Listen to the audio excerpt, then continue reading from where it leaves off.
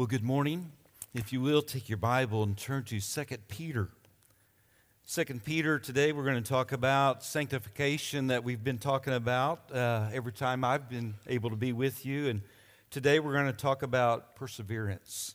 So if you will, 2 Peter chapter 1. While you're turning there, I just want to encourage you to remember some folks.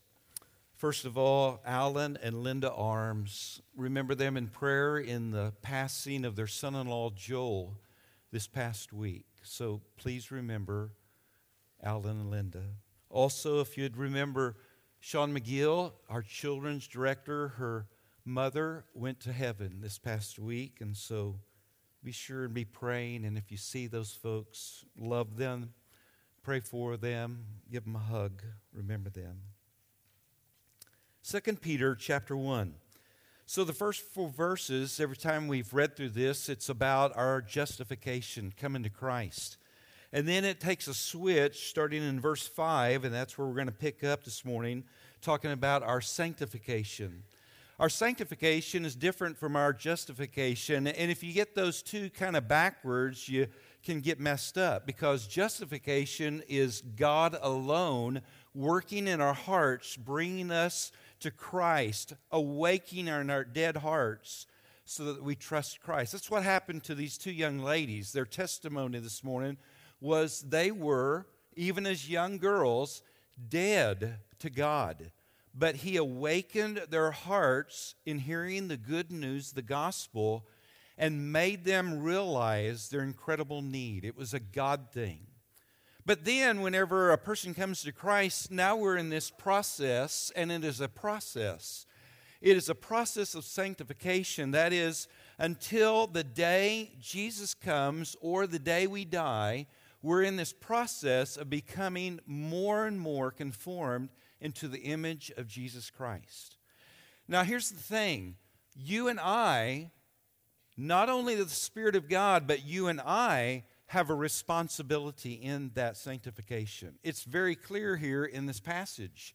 So I hope you hear it over and over again, that God is totally and absolutely sovereign, and you and I are totally and absolutely responsible in this particular area in our life of our growth in Christ.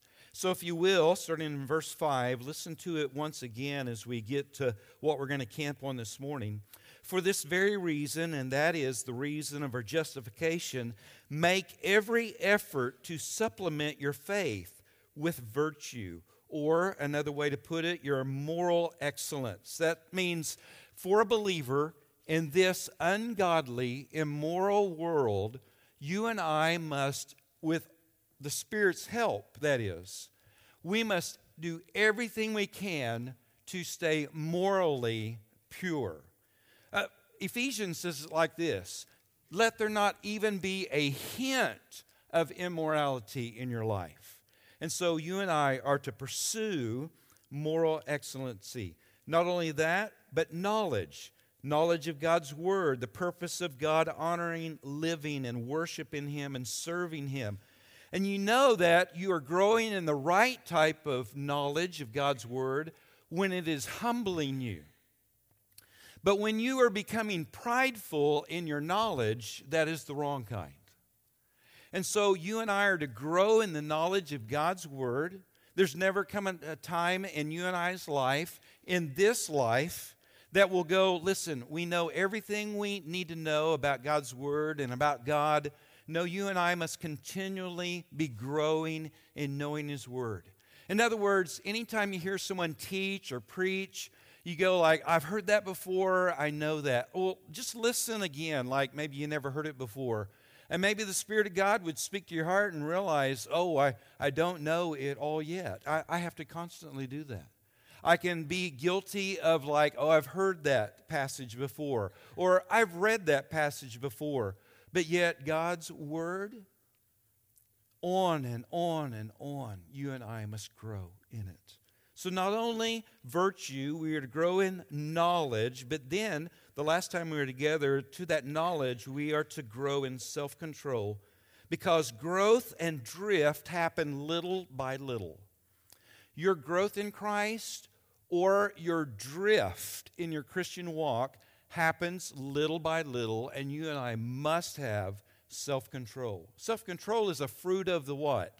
Spirit, yes. And so you and I must continually grow in our self-control. But then it says that to our self-control, we are to add to it steadfastness, some of your translations may say, or perseverance, and that's where we're going to camp on today. And a perseverance with godliness, and godliness with brotherly affection, and to brotherly affection, love. For if these qualities are yours and are increasing, in other words, again, it is a lifelong process of you and I continually growing, continually increasing in godliness and Christ-likeness. They keep you from being ineffective and unfruitful in the knowledge of our Lord Jesus Christ. For whoever lacks these qualities is so nearsighted that he is blind, having forgotten that he was cleansed from his former sins. And so I just want to kind of answer 3 questions. And here's the first one. Why do you and I need perseverance? Why do you and I in this life need perseverance? If you would, take a left to go to 1 Peter, because the church to whom Peter wrote these 2 letters would know why they needed to persevere. 1st and 2nd Peter were written to Christians who were going through incredible trials. You and I, living here in Oklahoma, have no clue what these people were going through. They were losing their lives for Christ. They were being burnt at the stake. Their loved ones were being killed in front of them, so that they were trying to get people to recant their faith and weaken the faith of other believers. So these people are going through fiery trials, literally. If you would, look at chapter 1, verses 6 and 7. In this you rejoice, and we'll get to what he's talking about rejoicing in a moment. But here's what I want you to hear. Though for now, a little while, if necessary, you have been grieved by various trials, so that the tested genuineness of your faith, more precious than gold that perishes, though it is tested by fire. Verse 13, therefore, preparing your minds for action, and be sober-minded, set your hope fully on the grace that will be brought to you at the revelation of Jesus Christ. As obedient children, do not be conformed to the passions of your former ignorance, but as you who were called you holy, you also be holy in all your conduct. Since it is written, you shall be holy, for I am holy. And if you call on him as Father who judges impartially according to each one's deeds, conduct yourselves with fear throughout the time of your exile. In other words, Peter is just saying, listen, in this world, you are going to go through incredible trials and suffering. These people know it. And in the midst of that, you are to live a holy life. You are to honor God in all situations. This is why you need perseverance. If you would, look at chapter 2, same book, 1 Peter chapter 2, starting in verse 11, if you would. Beloved, I urge you as sojourners and exiles to abstain from the passions of the flesh, which war against your soul. Keep your conduct amongst the Gentiles honorable, so that when they speak against you as evildoers, they may see your good deeds and glorify God on the day of visitation. Hardship, this is not a passage, okay? Hardship is never a license to ease up on self-control and indulge in unholy living. Yet it's a temptation. It's a temptation when life gets hard to think like, oh, I just need a little bit of relief. And so maybe I could indulge in this. And Peter's addressing them saying, listen, life's hard, but this does not give you an entitlement or a license to live unholy in this world. In fact, years and years ago, some of you that are older might remember the name of a pastor, Jimmy Swaggart. Jimmy Swaggart was world known. He preached all over the world. And yet it came out that not just one time, but several times, he was caught with someone other than his wife, to put it mildly.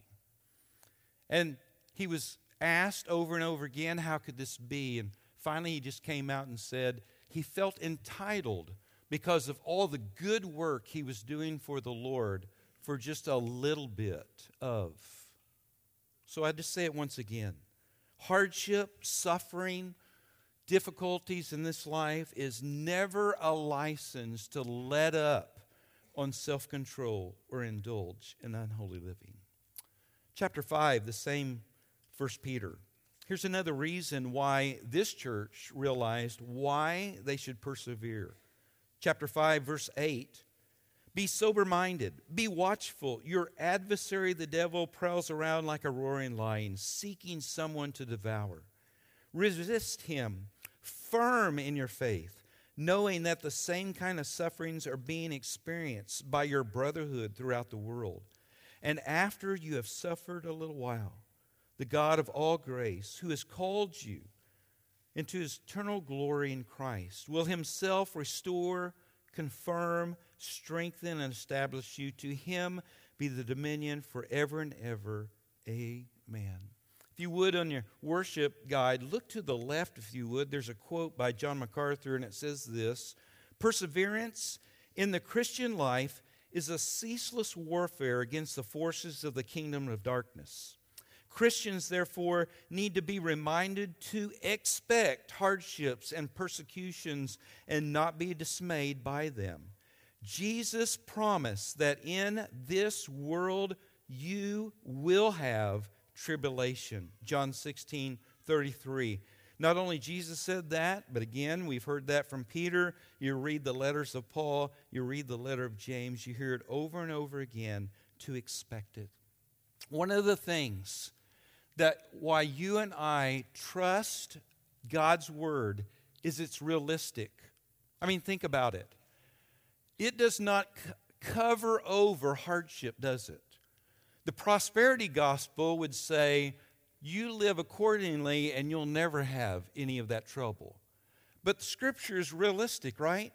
It says you and I will suffer in this life. This life is difficult at times, and so do not be surprised when it happens. God is so real. He is like not trying to cover it up for you and I. You read his word, you realize there are going to be difficult things ahead. The trouble is when you and I believe, hey, listen, if I live this certain way, then I will never have any kind of problems. And then when problems come, you start doubting God. But yet you have to realize what God said. He never flossed it over. Never glossed it over. Flossed it over? Flossed it over? No. Glossed it over. That in this life, you will have difficulties. We need perseverance because our sanctification is a lifelong process. Lifelong. If you would, turn to Philippians chapter 3. The Apostle Paul, who you and I would consider probably one of the greatest Christians who ever lived, wanted you and I to realize something. It is a lifelong process. You and I will never come to a point in this life of saying, oh, I'm done in my sanctification. I'm done in persevering. No, it's a continual. If you would, Philippians chapter 3, starting in verse 12 through 14. I don't know if the Apostle Paul, when he was younger, was an athlete, or if he was maybe like some of us, we just like sports. We like to watch somebody else do them. But so he used it often when he wrote. And in this particular one, I kind of understand it because I ran track. And so this particular passage really makes sense to me because listen to it. It says, starting in verse 12, not that I have already obtained this or am already perfect, but I press on. I persevere is what he is saying. I press on to make it my own because Christ Jesus has made me his own. Brothers, I do not consider that I have made it my own.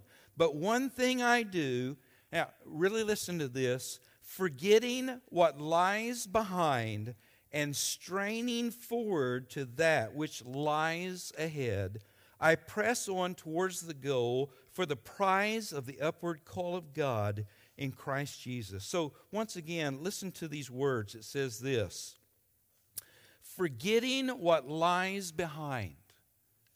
In track, my coach said, never look back. Every time you look back, you take time off because you're unfocused. It doesn't matter if someone's on your heels. Don't be looking back. It's almost like you're racing against yourself. Don't worry about the other competitors. This is what he said. And I found it true. I looked back a few times, tripped, fumbled, stumbled, lost the race. So Paul is saying, I forget, I don't turn back and look, but what do? I press on, I strain forward, and you give it all you've got until you cross the line. Paul is saying it's a lifelong process that you and I must persevere. So secondly, what's the motivation behind you and I continually persevering in this life? Well, that it would be because Jesus is preserving us. See, I persevere, you persevere, because if you are a follower of Jesus Christ, you are being preserved moment by moment by Jesus. If you would, turn to the Gospel of John. John chapter 6 to begin with. In fact, if you're here this morning and if you have doubts about your salvation, I can tell you from personal experience, you will have a difficult time persevering or having courage or wanting to press on because you doubt. And yet, I want you to know, God wants you to know you don't have to doubt. You can have assurance. You can have assurance. In fact, if you have John 6, keep your finger there. Look over if you would. There's a quote from the Westminster Confession. It says this: "They whom God hath accepted in his beloved, effectually called, sanctified by his Spirit, can neither totally nor finally fall from the state of grace, but shall certainly persevere therein to the end and be eternally saved." Where did they get to be able to put a statement like that? They get it from these passages, John chapter 6, if you would, starting in verse 37. In fact, if you're here this morning and again you have doubts of your salvation, or if you are, honestly, if you're even a believer, these are for you. You do not have to leave here today in doubt. I'm telling you, a doubting Christian is more miserable than a person who knows they're lost. Because you're doubting God. And yet John 6, starting in verse 37 says this: "All that the Father gives me will come to me. Whoever comes to me, I will never cast out. For I have come down from heaven not to do my own will, but the will of him who sent me. And this is the will of him who sent me, that I should lose nothing of all that he has given me, but raise it up on the last day. For this is the will of my Father, that everyone who looks on the Son and believes in him should have eternal life, and I will raise him up on the last day." If you would, continue to go to chapter 10, John chapter 10. John chapter 10, look if you would, starting in verse 28.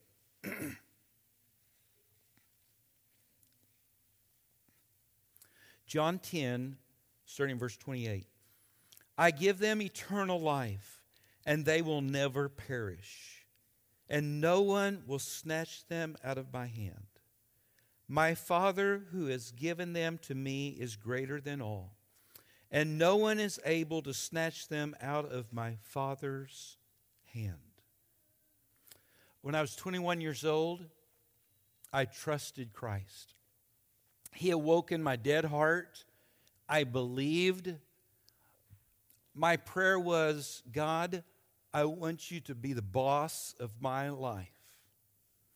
The next day, I was flooded with doubt. I was miserable. In fact, it was the most wonderful time, and then the very next day, it was the most miserable time of my life until a man began to disciple me. And he just began to ask me things, and this is one of the things that I really struggled with as a new believer. He took me to these verses. These probably are some of the most precious to me personally. That I give them eternal life. They will never perish. I thought I didn't say the right words. I thought I wasn't sincere enough. I wasn't at the church, and I didn't come down to the altar or the steps. In fact, I was in a cabin in the mountains at midnight on a Friday night. Like, who can get saved there? And I had all these things about, like, this is what it means. But no. When He awoke in my dead heart, gave me faith to trust Him, He saved me, and He reminds me over and over again. Do you know, kind of like Rich was saying a moment ago, and I don't like calling Christianity a religion, but there is no other religion in the world other than Christianity that gives assurance. Every other wants to keep you afraid. God loves you and I so much that He wants you to be assured. And that's why He says once again, I give them eternal life. They will never perish, and no one will snatch them out of my hand. My Father who has given them to me is greater than all. No one is able to snatch them out of my Father's hand. God is absolutely sovereign. But in our perseverance, you and I are absolutely responsible to continue in that. So how do you develop perseverance? That's what I want to kind of camp on for a moment. In fact, in your notes, there's only, I think, one line that has some fill in, and here it is. Perseverance is a combination. In fact, if you were to try to translate perseverance, it's kind of difficult, and so it kind of has a few parts to it, and so if you would, just fill this in.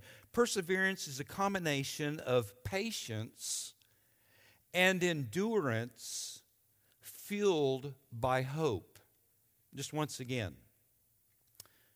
Perseverance is a combination of patience and endurance fueled by hope. So let's camp for a minute. Patience. Patience can be defined as the ability to accept delay or trouble calmly, especially when it comes to people. Because when you hear this word patience and endurance, you're like, well, aren't they the same? Well, kind of. But when you talk about patience, we're talking about patience with people. When we come to endurance, it's about circumstances. So being patient with people and then having endurance when it comes to certain circumstances. So first of all, patience. How in the world do you and I grow in patience? Why should we be patient? And all that. Well, here begin with. If you would, turn to Romans chapter 2, and we'll start like this. God is patient with us. It's a fruit of the Spirit, and the truth is, God is more patient than all of us put together. God is patient with you and I. Why should you and I persevere in growing in patience? Because God is patient with you and I. He's patient with every person in this room. Can you imagine if God was like you when it came to patience? How long would you be alive? It would be red and Jimmy was no more. I mean, that'd be my life story. But God is patient with you and I. Romans chapter 2, verse 4. Or do you presume? It literally means to think lightly or look down on the riches of his kindness and forbearance and patience, not knowing that God's kindness is meant to lead you to repentance. Did you hear all that? The riches of his kindness, forbearance, patience.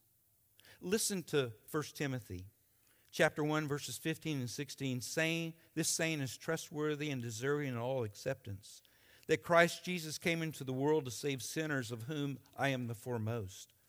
But I received mercy for this reason, that in me, as the foremost, Jesus Christ might display his perfect patience as an example to those who are to believe in him for eternal life. He has perfect patience. But you're still in the book of Romans, if you would, Romans chapter 5, verse 1. You and I are to be patient and grow in it because God's patient with us, but we are to be imitators of God. Romans chapter 5, verse 1 says, therefore, be imitators of God. And you're like, how could anyone do that? Well, the very next says, as beloved children. As beloved children, his Holy Spirit lives within you and I. And you and I, he is enabled to be able to imitate. Verse 2, and we are to walk in love as Christ loved us and gave himself up for us, a fragrant offering and sacrifice to God. If you would, turn to Colossians chapter 3, and we'll camp there for just a little bit so your fingers can get a rest there. Colossians chapter 3. Colossians 3, starting in verse 12. Put on then, as God's chosen ones, holy and beloved, compassionate hearts, kindness, humility, meekness, and patience, bearing with one another, and if one has a complaint against the other, forgiving each other as the Lord has forgiven you, so you also must forgive. And so I just want to kind of say this like this. Self-control and patience go hand in hand. And so I have been guilty of saying I'm an impatient person. I've been guilty of saying that. But what I ought to go ahead and say is I'm also guilty of having no self-control. Because self-control and patience with people go hand in hand. So here's a statement. Maybe you've heard this before, but it has made a world of difference to me. Seek to understand before being understood. When it comes to people, and you begin to be impatient, seek to understand before trying to be understood. I'll give you a little story. Gentleman's on a subway in New York City, and he's trying to get home from work. Subways are crowded, noisy, and crazy, and so he's just found him a little corner in the subway car, kind of all by himself, and it stops. The door opens. In comes a man, and obviously it's his two little children. He sits down and seems quite unaware of what's going on, and his two little children are just going crazy. So the gentleman trying to get home is just kind of like, I can't believe what's going on. Here's obviously the father. He's just oblivious to his children, unruly, and it goes on, and finally his patience gives way, and he says to the man, could you control your children? And he says, oh, I'm sorry. I'm so sorry. We just came from the hospital, and their mother just died. So, an instant perspective, because when he understood, he gave him the ability to be patient. So when it comes to patience, seek to understand before you being understood. I need my quiet. So patience with endurance. Endurance can be defined as experiencing and surviving hardship, especially when it comes to circumstances. If you would, Colossians chapter 1,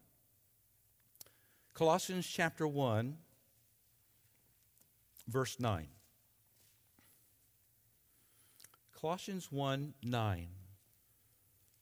Paul is saying, "From the day we heard, we have not ceased to pray for you, asking that you may be filled with the knowledge of His will in all spiritual wisdom and understanding, so as to walk in a manner worthy of the Lord, fully pleasing to Him, bearing fruit in every good work and increasing in the knowledge of God, being strengthened in all power according to His glorious might, for all endurance and patience with joy, giving thanks to the Father who has qualified you to share in the inheritance of the saints in light." On and on, as you read through Scripture, you realize something about endurance. It only comes through the process of struggle. It never comes instantly. Endurance means that you and I must go through struggle to grow in it. I just want to tell you a little story about me. I haven't arrived, but I'm still growing in endurance. Because, just listen if you would, Colossians, we read it a moment ago, but Colossians chapter 3, there's a particular characteristic in it that I needed a lesson in and continue to. But it says this in verse 12, "Put on then as God's chosen ones, holy and beloved, compassionate hearts, kindness, humility, meekness, and patience." I needed a lesson in meekness, and so here's kind of how it went. So when Sharon and I were married, we were attending a church there in Edmond, and we were picking up a man from a nursing home 3 times a week, bringing him to church. And Sherry was pregnant with our first child, and we had a green car, and it was kind of a nasty green.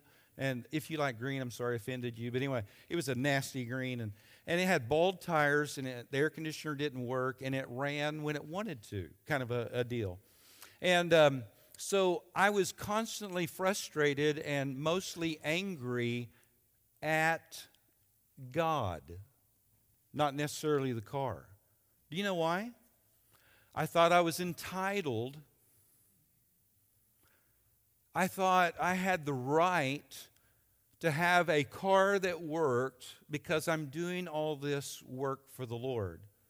Plus, I'm taking care of my family, and I'm picking up a man who is in a wheelchair and he can't get to church by himself, and I'm loading him up in this car that breaks down a lot, and so I'm mad. And you know that's not a good characteristic of a believer, right? James says anger does not promote the righteousness of God. And so I had heard, because I had been to church on a Sunday night, where I'd heard about what causes anger. What causes anger in this particular deal was because you think you have a right to something. And so I realized I thought I had a right or entitled. And I can remember Sherry was, I think, taking care of her child in nursery, and church was over, and I went out in a dark parking lot on a Sunday night to the car, and I realized something. This was God's car. It's green, ugly, and it's broken down, but it's God's car, not mine. I felt entitled. And so, with no one around, I put my hand on the car and I said, God, I recognize this is your car. It's broken down, but it's your car. I've been thinking I've had a right to, I've been feeling entitled to, and I give it up. Just give it up. Give it up. Lights didn't flash and lightning and all that didn't happen, but I sensed a contentment. And you know what contentment is, right? Contentment is you're trusting that God has provided everything you need for this present moment. And you know, contentment with godliness is a great gain. And I had contentment. And I realized for the next several days, I wasn't angry, even though I walked a lot because the car broke down and I had to walk to go get help to get the car going, kind of a deal. But I felt content in the midst of continual circumstances hadn't changed. So let me hurry the story up. So the very next Saturday, someone knocks at the door. We're not expecting anyone. There's a guy at the door, and he says, hey, sorry to bother you, but this week I really sensed the Lord wanted me to give you my car, and so here's the title. I've already signed it over, and so here's the keys. And his wife was waiting in their other car, and they drove off, and that was it. I mean, that was it. This is yours, bye. Went out there. He had put new tires on it. It had air conditioner worked on. It was absolutely wonderful. Nobody knew about this. Nobody knew about this. I went on my first mission trip. When I got home, Sherry and our daughter met me, and we were walking out. I was looking for that car, and the car wasn't there. So while we were gone, that car had broken down, and someone had come by and gave us a van, and so we drove home in a van that night. I remember one Wednesday night, one of our girls were sick, and so Sherry and the girls were at home. And when I got home, there's a pickup in my driveway, and so I go in thinking that someone's come to visit. There's no one here, and Sherry said, well, while you're at church, this guy came by and gave you his pickup. One day, I was driving one of those cars, and so I always called them WWJD. What would Jesus drive? Because some of them weren't that awesome, but they ran. So I drove to church here. And as I pulled in the parking lot around on the north side, it sounded like there was gravel in the transmission. And I pulled over here because we officed back here at the time, and it died in the parking lot right there. And I remember getting out, and I went to my office, and I sat down, and I said, God, your car, you remember, they're God's cars, right? Your car is broke down. I remember, like, what are we going to do? About 10:30, the phone rings. A guy literally says, do you need a car? Well, it just so happens. I remember that night I drove home in a different car, and at the table, now we have 3 little girls, and at the table before we eat, we pray. And I said, God, thank you for your provision in the new car today. And before I could say amen, I heard 3 little feet running out the door to go see what was out there. I'll stop with the stories, so I'll stop with car number 17. My last story with car 17. We lost count. We were invited to a young couple's house for dinner. We had dinner, got to know them. It was a wonderful night. As we were leaving, the man of the house said, hey, by the way, we want to give you our car.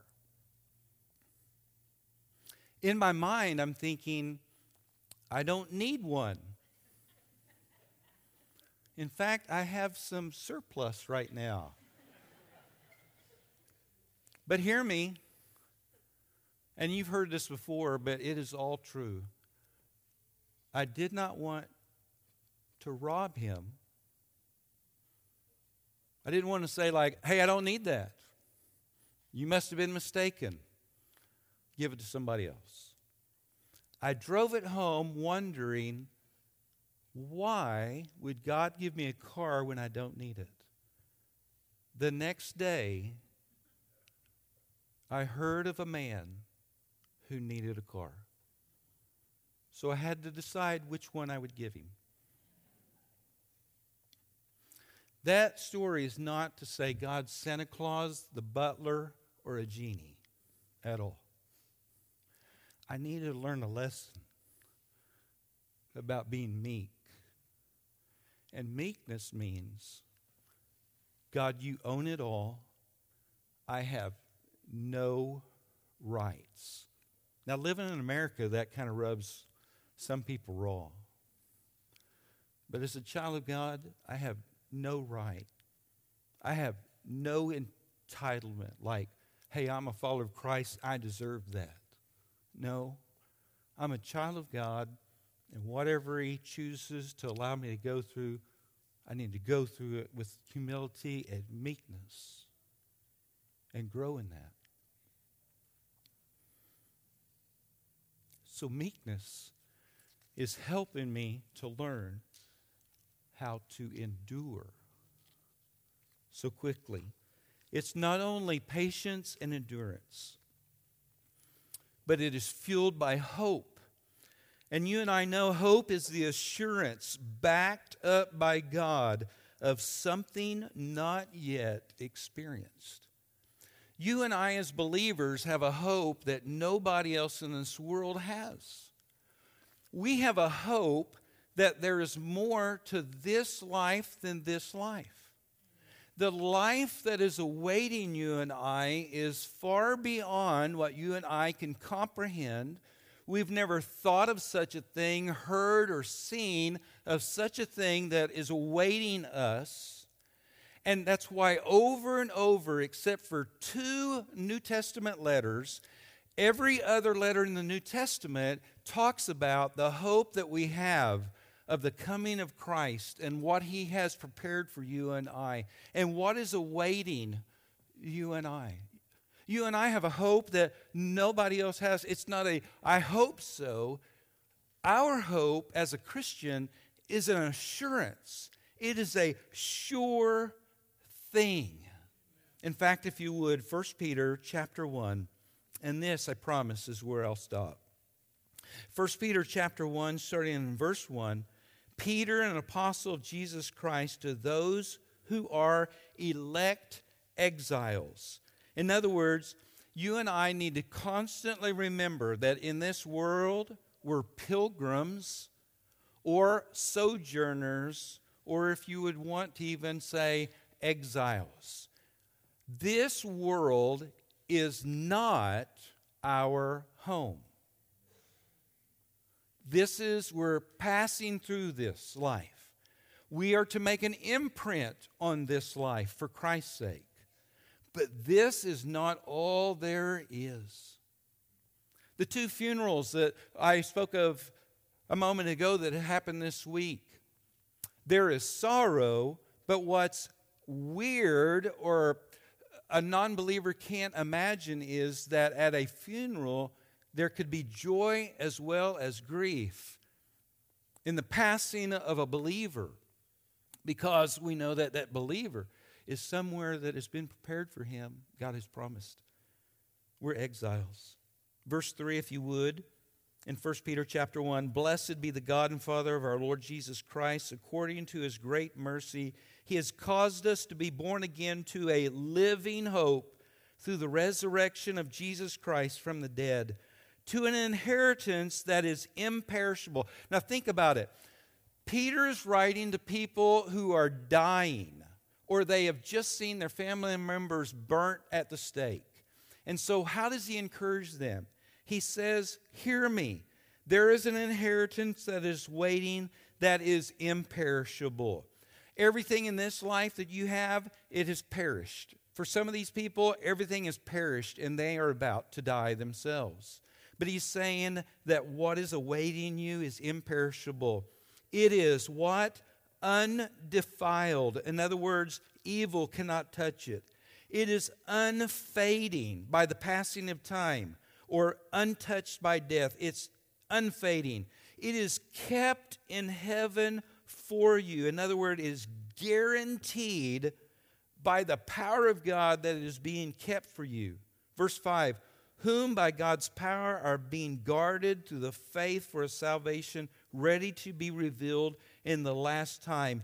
In this you rejoice, that the hope that you and I have beyond this life is far beyond what you and I could ever imagine. In this rejoice, even though for a little while compared to heaven, that's eternal. for a little while, life's going to be hard. So what do you and I do? We have to have hope. One last quote, if you look over there, Chuck Swindoll years ago said this quote, I've hung on to it, accept the mystery of hardship and suffering. You've experienced this, I have too. In the midst of grief and hardship, a lot of times we focus or we try to figure out the unrevealed. We're always asking, why did this happen? What's the purpose of this? And yet there are no answers to it. None. Yet God has given us everything. He has revealed everything you and I need in His Word. So in the midst of grief, you try to figure out all the things that are not revealed by God. And you get frustrated, and then you get mad at God. I'm just telling my story. You get mad at God, like, why won't you answer that question? Well, He didn't, and He might not in this life. But what He has done is He's given everything that I need. We've read that over and over in 1st and 2nd Peter. He has given us everything we need for godliness in this life. And so in the midst of mystery and unrevealed, why is this happening? Why did this happen? What if? And all those questions that you'll never have an answer to. You need to go back to what He has revealed. Concentrate on that as you grow and as I grow in perseverance. Because perseverance is what? It's patience and endurance fueled by hope. Would you pray with me? Again, there might be someone here this morning. You might be listening to this. In fact, you might be listening to this and it's been a long time. This is a recording maybe. And yet you've heard this and you have no assurance. In fact, when we talk about hope, you're just hoping so, but you don't have assurance. You can. You can. Oh my goodness, you can. In fact, if you have never trusted Christ, at this moment, if He's awakening your heart, you have within you, I want to believe that. Call on His name. Ask Him for forgiveness that He offered when He died on the cross. Invite Him to take up residence in your life. Ask Him, like I did, to be the boss. That means the Lord of your life. Right where you're at. If you have doubts and unassurance, trust His word. If you are His, you are in His hand. Nothing, no one, no circumstance can snatch you from His hand. Trust Him. If you're going through hard times, which probably 99.9 of all of us, persevere. Add to your faith perseverance. Grow in patience. Grow in endurance. Have hope. Father, thank You. It'll take all of eternity to thank You for what You've done, what You have given. You reside in Your children's hearts. You give us Your word that has precious promises. You have given us everything we need in this life, within this book. You've given us Your Holy Spirit. You've given us your people. Thank you. I pray no one walks out of this room without hope, without assurance, without courage that comes from knowing you. God, hear our praise and our prayer back to you these moments. Because again, we can't thank you enough. We ask this in your precious name.